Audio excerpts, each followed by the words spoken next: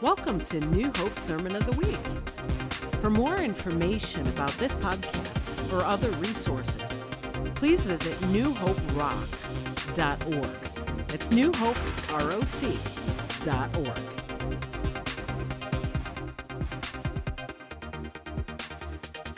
I want to read Ephesians chapter 1 to you. We're going to dive right into this. How many of y'all ready for the word this morning? All right, get your Bibles out. If you have a real paper Bible, then you are the chosen, beloved. You are the remnant. If you have the Bible on an iPhone, you're holier than those that have Androids, so that's good. So I know I'm just messing around, by the way. Like, Androids are cool. We actually just upgraded our streaming computer to a PC, and we actually call it Skynet. And amen. Those of you that have seen The Terminator know the reference.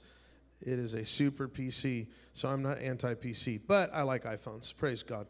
So pull out your Bibles, if you would, and read with me. We're going to read in the New King James Version. How many enjoyed that time of worship? Yeah, come on. Can we bring the house lights up just a little more? That would be good. I just want to be able to see people's faces a little bit better. Amen. Man, what a wonderful time of worship. Great job, team. Sarah and team, you guys did great. So good. Sounded good. Was it a little loud or it sounded good, right? We're not taking a vote, so I'm just asking your opinion, though. It was just rich, man. So it's good to be in the presence of the Lord together. We should never take lightly moments of worship where we experience God together. Amen. There's something about experiencing Him together that's quite different than when we experiencing Him like in our prayer time or our worship time alone. Now, both of those are significant. Both of those are important. But I think we grow in a different way, in a different sense, when we learn to worship together. There's something about this harmony, this unity, where we become like a symphony as the body of Christ. And it happens in His presence, not just during worship. When we say worship, we usually mean like, when the music is going. But how many know worship is everything that we do in to glorify Him? So like right now, even during the message, you can continue to worship as you posture your heart. You can continue to experience God's presence as I preach. And I want you to know, like, anticipate that. Anticipate as you posture your heart to receive and open up, you're going to get more. Amen. And it's just called, being teachable or being receptive or being open-hearted. And it's really powerful. And so this morning, I'm excited to share. First service was fun. I got to share some of this. This is some of my favorite portion of the Bible. So let's read Ephesians 1, and we're going to read it New King James Version, starting at verse 3. Y'all ready? Okay. Blessed be the God and Father of our Lord Jesus Christ, who has blessed us with every spiritual blessing in the heavenly places in Christ, just as He chose us in Him before the foundation of the world, that we should be holy and without blame before Him in love. How many think that's a good word? You have been chosen by God. Verse 5, having predestined us, say predestined. He predestined us to adoption as sons by Jesus Christ Himself. Side note, when we look at that word, we have Western minds and we start thinking like destiny is some fatalistic thing and deterministic thing. And we are thinking about time and our choices and all this stuff. But can I just encourage you that I don't believe that's what the author, I don't think the Apostle Paul was trying to get us to think that way. I think what he was trying to say is that you were predetermined, like God in His heart, purpose for us to be in Him. Matter of fact, the Aramaic translation of predestination could be something like this, like God has marked you with His love. Changes everything. There's a commentary I was reading on Ephesians 1 one time, and I'm like, man, that makes so much sense, that Paul was using language that was related predestination was language related to not time and foreknowledge, but geography, like the promised land. Like it was kind of a type and shadow. Like the promised land is available for us to enter into, and all are chosen in Him. Like anyone can come. How many know that it's not based on a people group or a certain nation? God does not love nations more than others. He doesn't love, come on, there's one race, the human race. Can I get an amen? And there are multi-ethnos, there are multi-nations. And so it's almost like the language is Paul's saying, no, we're all created to enter into this promised land, and it's open. The invitation is out there. Amen? I think sometimes when we try to get and analyze, this is when we come up with silly doctrines, man, and we're trying to figure out, and here's what we do is we're trying to posture ourselves, if God is omniscient, then being omniscient must be like this, and He must choose some for this and some for that. And I love one of my friends who is an charismatic Episcopal priest. He says this, he said, you were not made for omniscience, so turn it off. Turn it off. Oh, man, we could try to come up with all these doctrines about predestination. Listen, I believe that it just simply means this. You are marked by His love to enter in the promised land, which is Jesus. Don't complicate it. It's simple. The invitation is open. Amen? All right, that has not much to do with the message, maybe a little bit, but I just thought I'd share that with you. Praise God. All right. Verse 6. Say this with me. To the praise of the glory of His grace, by which He made us accepted in the beloved. Now, this is powerful because Paul, first of all, he says, blessed is the God and Father of our Lord Jesus Christ. Who's he talking about? Blessed be God the Father. I'll just give you a hint. Who is Paul writing about right here? The Father. Let's say it out loud. The Father. God the Father. And it says He's blessed us with every spiritual blessing in the heavenly places in Christ. Are you thankful that you've already been positioned in God and you are blessed, past tense, with every spiritual blessing in Christ? Man, can you imagine if we just got that one verse, verse 3? We would stop trying to get God to do things that He already wants to do, like He's already loving us. We don't have to earn His love. You know, we like pray these crazy prayers and we 40-day fast, and thank God I had the revelation that fasting doesn't get God to do things. Fasting positions my heart to partner with God to see Him do things. Big difference. We've used fasting as this effort, work thing where hopefully God will bring revival. Well, how about we just bring revival because we're sons and daughters of the living God? And we're always trying to get God to do stuff. This is what the Bible says. He's blessed us with every spiritual blessing. That means that you're blessed, so just receive it. So just walk in it and let it overflow to the people around you. Amen.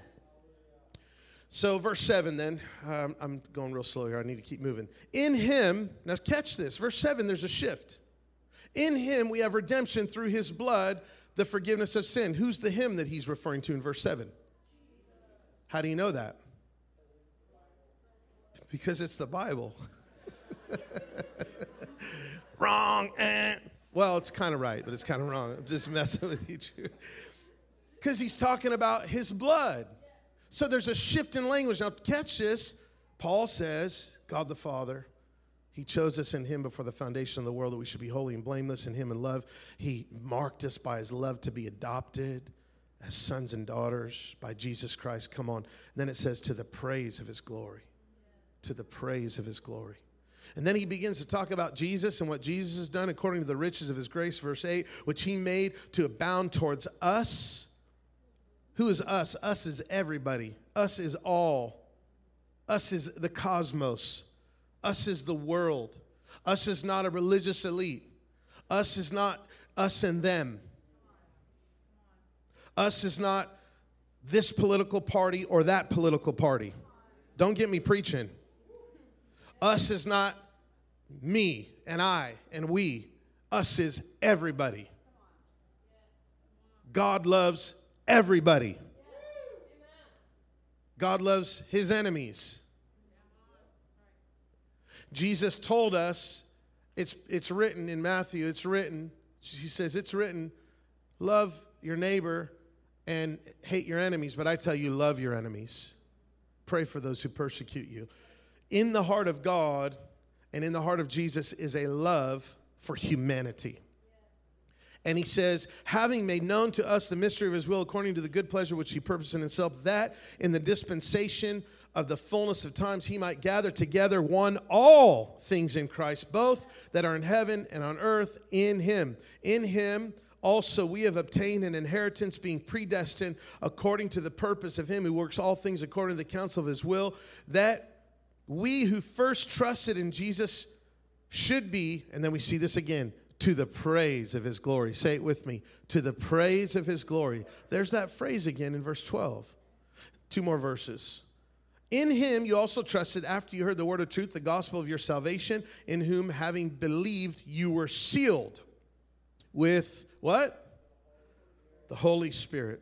So now who's Paul talking about here? The Holy Spirit. Who is the guarantee or the down payment? The Greek word there is erabon. We're going to talk about that later. Who is the seal, the signet of our inheritance until the redemption of the purchased possession. And then one more time in verse 14, we see that line again, to the praise of his glory. To the praise of his glory. Do you know that this text was actually an early church hymn? This was early church worship.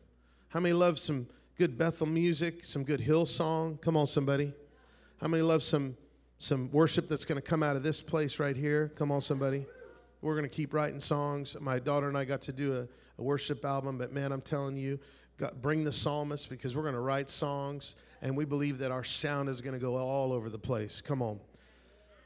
But how many know if there is a song that we could glean from, I think Ephesians 1 would be a good one, huh?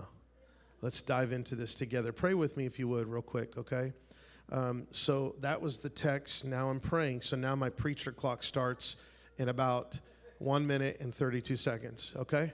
That's what you get for coming to the 11 a.m. All right, pray with me. Father, I pray that these people would forgive me for being like this. Okay, Lord, would you just open our hearts to what you have?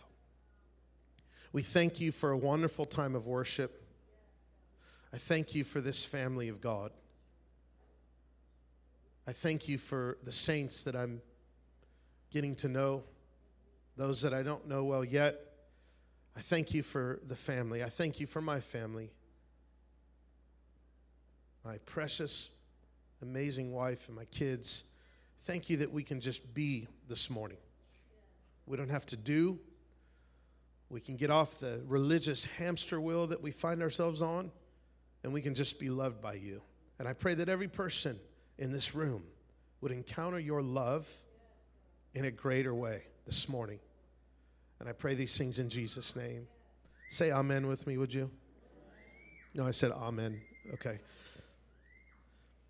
You know, I don't know about you, but this weather's not too bad, right? Can we say amen? It's a little hot out there. You know, I think it's possible. My wife and I and our family, we moved from Las Vegas. We really feel like we're called to change the climate, and I think we actually might have changed the climate literally in the natural, because it's been drier and hotter up here since before I was born. And I'm not going to tell you how old I was, but those of you that know, it's been quite a while, though, like 40 years, and it's hot and dry. Well, the other day, I'm looking at my grass right where we have this volleyball net in our backyard, and it's all yellow, and I got mad. I said, I want green grass. We don't have green grass like this in Vegas. We have turf. Turf is annoying plastic stuff. You can't lay on it, and it's not soft. You don't lay a blanket on turf. I want green grass. So I said, it's time for some rain. So I said, Lord, I said, bring some clouds. I commanded the clouds. I said, clouds, come. The next day it was raining. I'm like, I'll take credit for that. Come on, somebody. But how many love like the changes of season and all that stuff? And some of you guys are probably looking at me like, oh, wait, Vegas more, Pastor, wait till winter comes. But listen, I'm from Denver, Colorado, so I know a little bit of the four seasons. I think I'll acclimate a little quicker than my native vegan wife and my 5 children, although they did love the snow when we came out. But even then, sometimes you need a vacation and you got to get a change of environment. Can you say amen? And I want to tell you a story about my wife and I, our 15-year anniversary. 15 years, that was over 5 years ago. Now, we're about to celebrate our 21 in a couple months. You better not forget this year. No, she's never forgot. Guys do that stuff. Come on. But we're about to celebrate 21 years. Come on. That's such a blessing, right? And so we were celebrating our 15 years. It was kind of a milestone, you know? And we're like, man, we got to do something special. I'm like, honey, where do you want to go? She's like, take me out of the country. And she gave me this look, and it's like the look, husbands. You know when your wife gives you that look? Not the other look, but the look like, you better do what I say. Don't act like you don't know what I'm talking about. You're not that cool and alpha male. Come on. Every husband knows happy wife, happy life. And if you've been married under 5 years, you probably don't know that yet, so I'll give you a little wisdom. Happy wife, happy life. It's kind of like the look that Glenda Miller gave her husband, Ed, says, honey, we are moving to New York, from Las Vegas to New York, to go with the Wexlers. And Ed looked at her eyes. He knew exactly what that meant. Got on his phone, started applying for jobs. No joke. So my wife said, honey, it's our 15 year. We're not going to some resort. We're not driving to California. Take me to Mexico. I said, all right, baby. Whatever you say. Happy wife, happy life. Amen. Good pre-marriage advice for those of you that are thinking about getting married or engaged. And so I start looking online, and I'm looking at all these beautiful resorts, and then we start looking at Cancun, the Caribbean Ocean, which is like another realm of ocean. I mean, like we used to go to the Pacific all the time. It's beautiful. But the Caribbean, and so I'm looking, I find these resorts, and they're all inclusive. Whoa, all inclusive. What's that mean? Everything's included. Come on, somebody. The food's included. Oh, shandarabaha. That means you can eat as much as you want. Okay, anyways. You guys, apparently no one eats here. Everyone's fasting and praying all the time. Okay, so it's all inclusive. And when you're hungry at midnight, you don't have to get up and go to the fridge. You can just call and say, bring me a pizza. Can you tell I haven't ate breakfast? Okay, everything's included, man, right? For the sipping saints, the wine's included, all right? For the non-sipping saints, your beverages are included. The fun is included.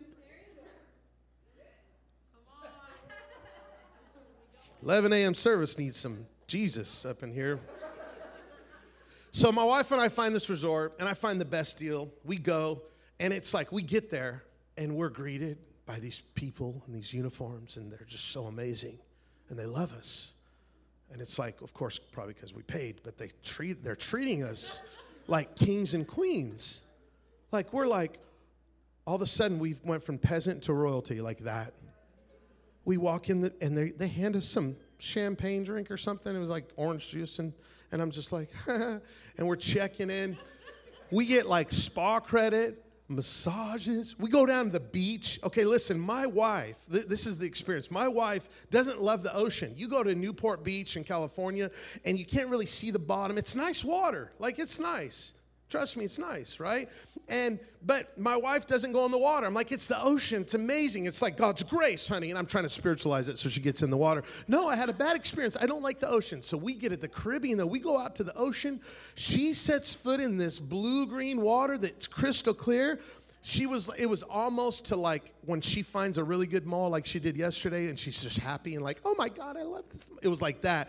Oh my God, honey, the ocean is amazing. And she's like literally skipping like a 7-year-old little girl. And I'm like, I've never seen you so happy. It's our 15-year anniversary. So we go to the beach, man, and you just order ceviche, and you just hang out on the beach. You have Wi-Fi, so you can post pictures on Instagram of your feet and the rest of the water and say, don't you wish you were here? Bam, you know. And what was so special about this, like, we had an amazing time. We were celebrating our love. We're celebrating 15 years together. And the people were amazing. I love the Hispanic people. They're beautiful. And one of the things they would say, and they're just their honor and their servitude, they would say this. When you thank them for something, they would say, "It's a pleasure." Man, we loved hearing that. It's like, "Thank you. It's a pleasure." I mean, on the way home, we're on the plane. I'm like, "Hey, honey, will you hand me that?" She's like, "It's a pleasure." We were saying it for like 3 weeks, man.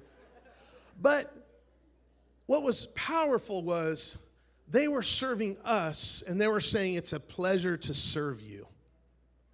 I remember I was reading this text, and I'm like, that story exemplifies the attitude when we step into who we are in Christ.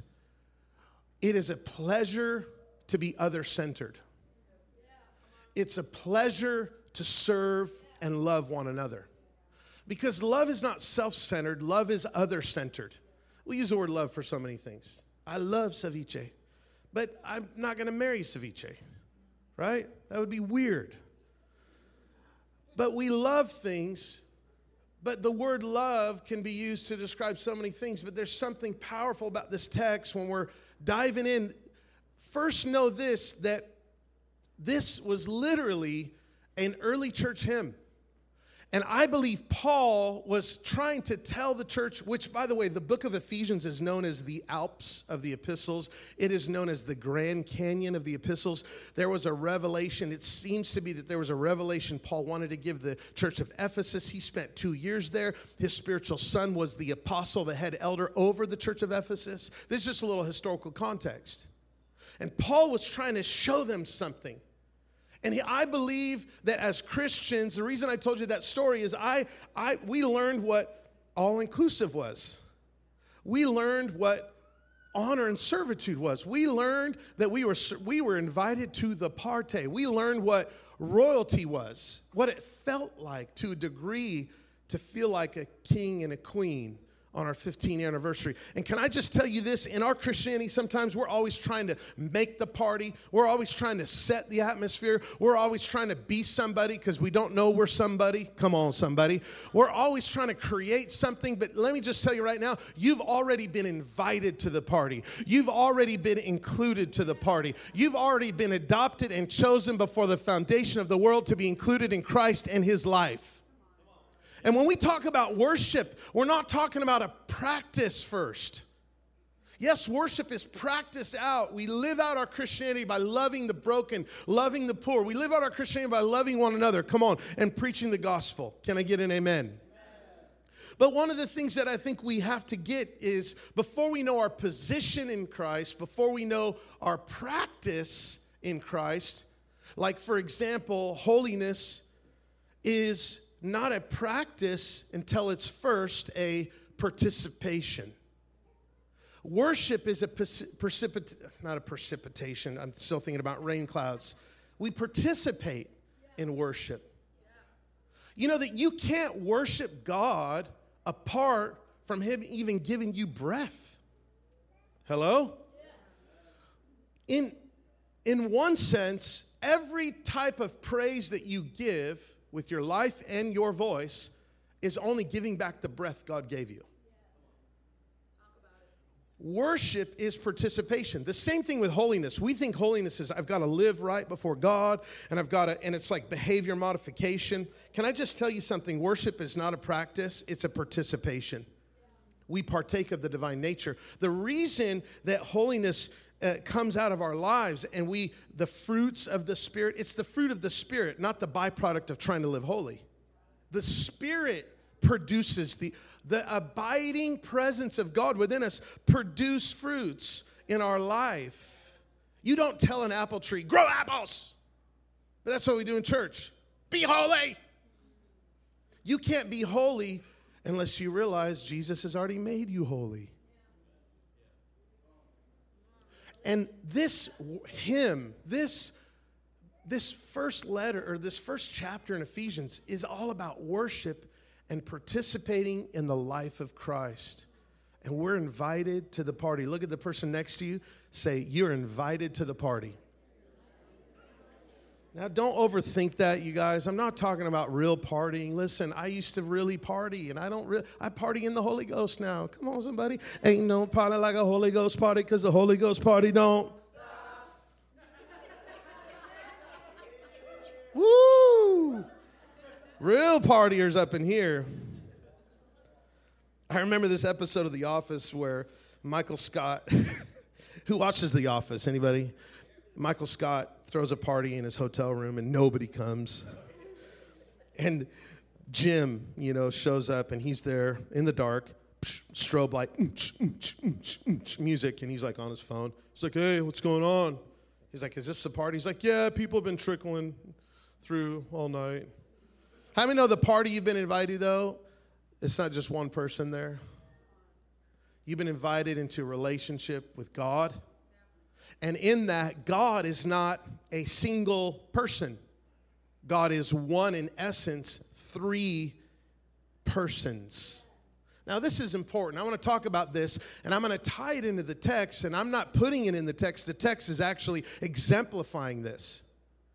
That every time Paul would speak of the Father, it ended with, to the praise of his glorious grace. Then he talked about Jesus, and it ended with the praise of his glory, verse 12. And then he talked about the Holy Ghost. I got to say it like that. And it ended with, to the praise of his glory. Why? Because this was a worship hymn to the Father, the Son, and the Holy Ghost. Beautiful. One of the things that we learn in the Bible, 1 John 4:8, is that God is love. Can you say that with me? God is love. Do you know that there are only two axiomatic statements in the Bible, aside from where Jesus says God is spirit, but I think that was more about God in where he dwells in the spirit realm. But there are two axiomatic statements in relation to the Bible talking about in the New Testament who God actually is. Not an attribute, right? An axiomatic statement. Can I teach you a little bit? It is a self-revealing truth, okay? So it's a verb to describe a noun. An axiomatic statement, one of them is God is light. That's an axiomatic statement. The other one, there's only two in the New Testament, God is love, and it's found in 1 John 4:8.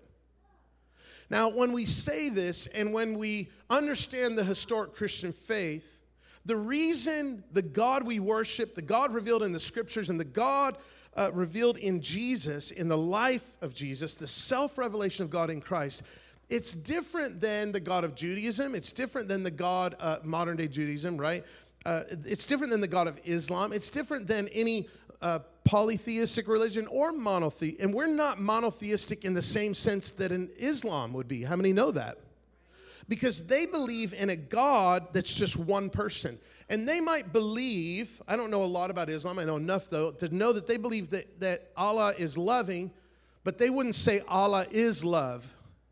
You can't be love in essence unless there is persons involved. In other words, love necessitates a personal relation to another. This is why it's so profound that the triune God revealed in Scripture and in the life of Jesus reveals to us that love, hear me, is not something God does, it's something that he is. Because before creation, before there was sin, God was still holy. How could he be holy? Because when we think about holiness, we think about, set apart from sin. How could God be holy before there was sin? The holiness of God described the otherness of the love between the Father, the Son, and the Holy Spirit. I almost went like this: Father, the Son, the Holy Spirit. All the former Catholics are like, thank you, Jesus. Why is this important? Because when we talk about the Trinity, when we talk about worship and participation, you've been invited into relationship with God. You've been invited into relationship itself. God is relationship. God is the source of what it means to relate to another. God is the source of what it means to be other-centered, self-giving, and sacrificial. God is the source of what love looks like, and he showed us through his Son. Even till spreading his arms open wide. Even till what the early church would say, the scars on Jesus' hands are an everlasting reminder of the humility of God. Forever etched into the physical glorified body of Jesus are the scars he bore to show us his love. Wow. God is love. And when we say that, there is a revelation that love is not something God does, it's who he is. You know what that means? Here's the implications, guys. If we believe in a solitary God, meaning a God like Islam, like a God who loves, but he's not love in his essence. In other words, it's just another characteristic of God. And in a lot of Western Christianity, love is just a characteristic of God. Can I tell you, love is not a characteristic of God. It is the essence of who God is. And this is what the historical Orthodox Church has believed for 2,000 years. Let's get back to the heart of the gospel. The gospel is all about love. And Ephesians 1 shows us what that is. Ephesians 1 shows us that we've been invited into this wonderful, glorious relationship into God. And love, because love is who God is, we don't have to get stuck on this silly religious hamster wheel in our Christian faith where in the back of our mind we're thinking, did I do something to where God won't love me anymore? Now, hold on a minute. Hold on a minute. We've all done it, and sometimes we still do it. And if we don't get this revelation that God is love, in the back of our minds, we'll find ourselves leaning back into this. It's entrenched in our mental capacity. We fall back on this thing like, well, maybe the reason I'm sick is because I sinned, or maybe I did something, maybe I thought bad, and we go into this thing where we've got to, if I don't please God just right, he won't love me. And can I just tell you, that is the opposite of the God that Jesus reveals to us. God's disposition towards us is love because that's who he is. Come on. Now, that doesn't mean we can do whatever we want. That's silly. Well, then you're just, pastor, you're just saying that we can just sin and do whatever we want. No, just the opposite. The love of God is the most transforming power in the earth. When I know that I'm loved, I don't act the same. When I know that I'm loved, I love myself and other people, so I stop doing stupid things. When I know that I'm loved, I'm changed on the inside. When I know that I'm so loved by Jesus that God became flesh and he did what he did to take on my fallen humanity, and now I am redeemed and joined to his divinity, so there's wholeness and healing to my identity. Therefore, there's change in my behavior. And there's a powerful truth in understanding this revelation. There's a word that the early church used to describe the relationship between the Father, the Son, and the Holy Spirit. And this word, say it with me, perichoresis. This is a word that basically means mutual indwelling or oneness without the loss of distinction. Not only do we see it in the Trinitarian God, but there's an expression or a resounding of that type of life in relationships, in marriage, family, and community. So if we are not doing relationships, family, marriage, community well, church, then we're missing out on perichoresis. Are you hearing me? Because inside, if you could just imagine, I'm metaphorically speaking, because God's everywhere, but metaphorically, I'm right in the center of this, what the early church calls perichoresis. One of the ways that would be translated as like a divine dance or a flow. It's just like this flow.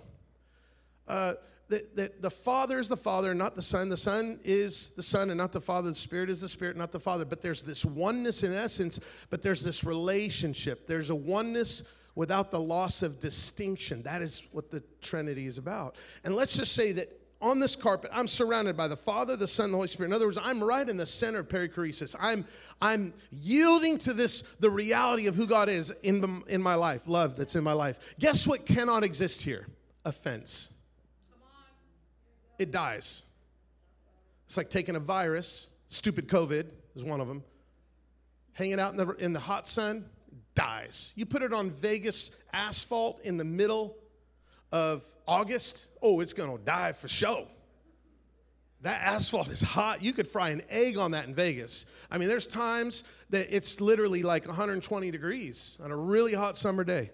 Y'all think you know what heat is. Now, you guys will show us what cold is for sure. But how many know in the heart of God, offense, bitterness, strife, racism cannot exist in there. Hatred, harming one another, violence toward one another cannot exist in perichoresis. Are y'all feeling me this morning?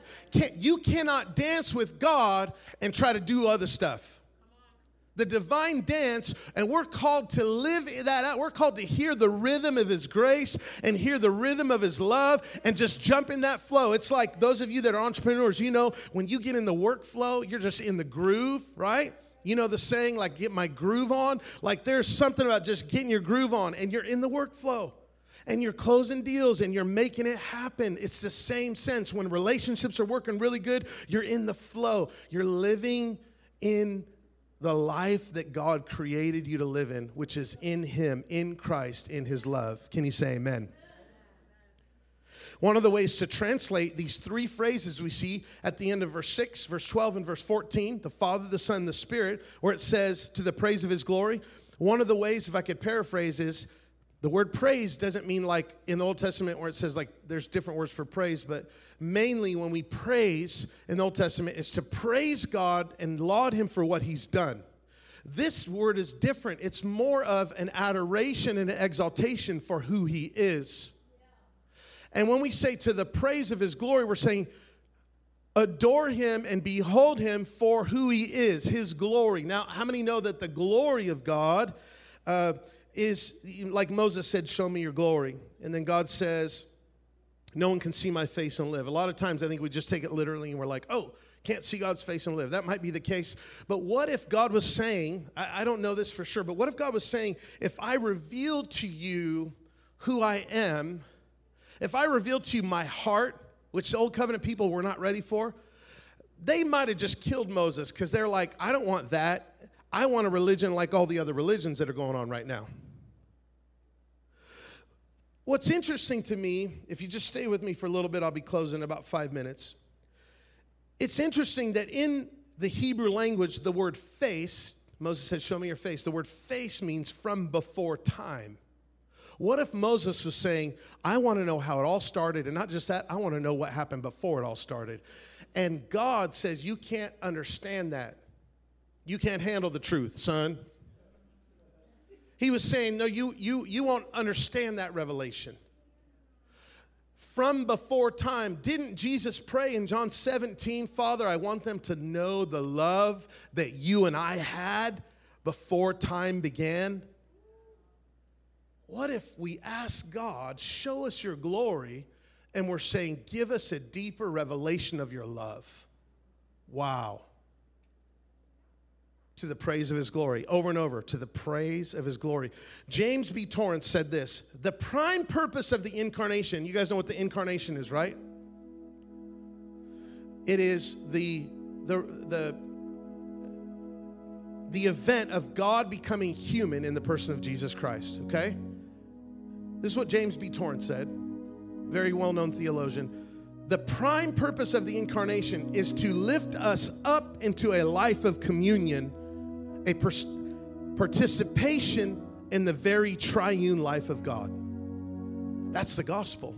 God called you to live into this triune life, this perichoresis, this divine dance. Matter of fact, it's almost like He's saying, would you dance with me? Would you get up? Can you hear the rhythms of my love and grace? Stop spectating. Just get up and learn the flow.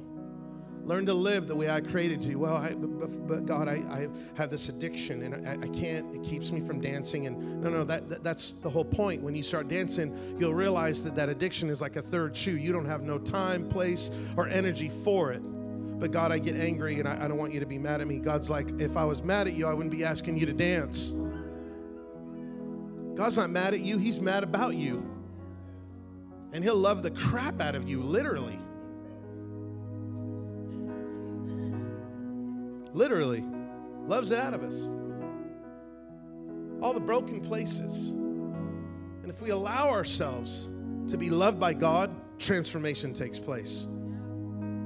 The prime purpose of the incarnation, why God became human in the person of Jesus, is to lift us up into communion and a participation in the triune life of God. That's what we're created for, church, to be accepted, to be loved, to be known, to know God, and to know one another. But we're so busy trying to create a party, we can't enjoy the one we've been included in. looking for love, looking for significance, looking for acceptance.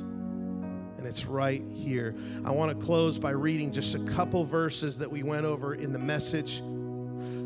He says it this way in verse 4. Long before he laid down earth's foundations, the Father had us in mind. He settled on us as the focus of his love, to be made whole and holy by his love. Long, long ago, he decided to adopt us into his family through Jesus Christ. And what a pleasure he took in planning this. Did you know that you are God's favorite? I tell all my kids, you're my favorite. Don't tell the other kids. God's love is that big and inclusive that every single one of you can be his favorite. Matter of fact, we always quote the scripture. Well, he knows every hair on our head. He has them numbered. And we think that Jesus was exemplifying the omniscience of God. No, he was not. He was exemplifying how significant you are, because he says, look at the birds of the air. When they die, the Father knows how much more valuable are you than they. In other words, if you could just metaphorically just get this picture, God's so close, and he is just loving you that he has time to just sit through and count every single hair on your head. Come on. And for some of us, it's easy. Come on, guys. You know, all the people that have, like, all the men who have less hair, that just means God kisses your head more. You're his favorite. But think about that. Paul's saying, this is what Eugene Peterson translated, you are the focus of his love. You are marked by his love. Come on. He knows every hair on your head. Jump down to verse 11 and 12. In Christ, we find out who we are and what we're living for. Wow. Long before we first heard of Christ and our hopes go up, he had his eye on us, designed us for glorious living. Come on, who's ready for glorious living? Part of the overall purpose he's working out in everything and everyone. Christ in you, once you heard the truth and believed it, you found yourselves home free, signed, sealed, and delivered by the Holy Spirit. Signed, sealed, delivered, I'm yours. Oh, sorry. This signet, this down payment, this seal is the Holy Spirit to guarantee our inheritance. So then he talks about the third person of the Godhead. I want to talk about, in closing, this word down payment. Do you know this word could either mean, usually it's one of three things. The first thing would be earnest money. If you've ever bought a house, you know that usually the seller wants earnest money deposit to guarantee that you're going to finish the contract. So if it's a $100,000 home, it might be a $5,000 earnest money or $3,000 or whatever. And if it's non-refundable, that means if you don't buy the house, the seller gets to keep that money. In one sense, the Holy Spirit is like this earnest money deposit. The other definition could be, it's the Greek word erabon, this word down payment or earnest money deposit. And it also could be like a signet, like a seal that was used to certify or validate a letter or validate a withdrawal on something valuable. The other one, which I like the most, because I think it exemplifies what Paul's saying, is an erabon would be something that 15 plus years before my wife and I went on that wonderful vacation in Cancun, Mexico, when we were falling in love and I chose her. The groom chose the bride. I chose her and I said, I want to spend the rest of my life with you. The same way Jesus chose us. The erabon would be when I take a knee and I pull out a ring, come on somebody, and I give her the ring. The erabon is a Greek word for engagement ring. What if the whole gospel story is Jesus taking a knee and say, would you be one with me?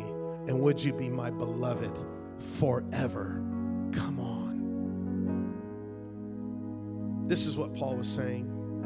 And in this life of worship, not only do we learn who we are, our position, not only do we practice out our Christianity, but we first learn that we participate in the very life of Jesus. That we get to participate in this intimate relationship with the Father. The same love the Father has for Jesus, he has for us. Come on. Years ago, I was so frustrated, and I was complaining to God. And I'm like, God, nothing's working out. I'm in ministry, and it's like things just aren't moving as fast as I would like, and I'm complaining to the Lord. And this is what I heard the Lord say, and I just want to resound it over us today. Before we pray, the Lord said this. It was like I heard him saying this: son, open your eyes and see what I'm doing. Look around at the lives that are being transformed by my love. And then he simply said this, and you know what? By the way, I'm so proud of you. Keep doing what you're doing. In that moment, all the disappointment and frustration completely vanished. Have you ever been at a place in your life where you're just not content? The key to being content is just choose to be content. Posture your heart towards gratefulness. And this is what the Lord said. I heard his voice, man. He said, I'm so proud of you. And that affirmation from the Father broke away all that stuff. And what did it do? It just put me right in the center of the flow, that divine dance, living in the perichoresis, living in this reality. I want to encourage you, church, read Ephesians 1. Read it in different translations. Soak it in. Understand it was an early church hymn about the Father, the Son, and the Holy Ghost. Would you close your eyes and pray with me before we go? How many of y'all enjoyed this morning? Come on, just wave at me. Say, yes, Lord. Thank you, Lord. Father, I pray right now, I want to ask every one of you, just lift your hands. Dim the lights, if you would, please. House lights down.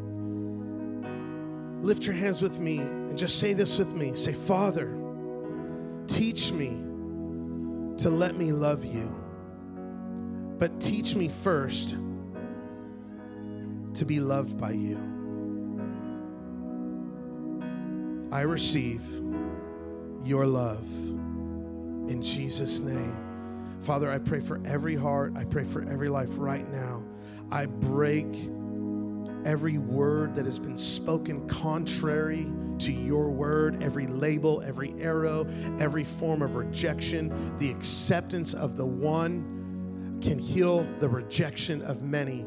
And Father, I pray every person in this room would experience the acceptance of the Father, that they are chosen, that they are loved, and that they were given an engagement ring. And Father, we thank you for the precious, precious down payment, the Holy Spirit. We thank you, Holy Spirit, for being with us and teaching us what all this means. I pray that we would participate in this life so that we could learn who we are in Christ, and then we could practice it and live it out by loving the world and loving the broken and loving one another. I pray these things in Jesus' name. Come on, say amen with me. Amen. Thanks so much for listening to this week's message. Our prayer is that you've heard a now word for your own life and experience the life-changing presence of God.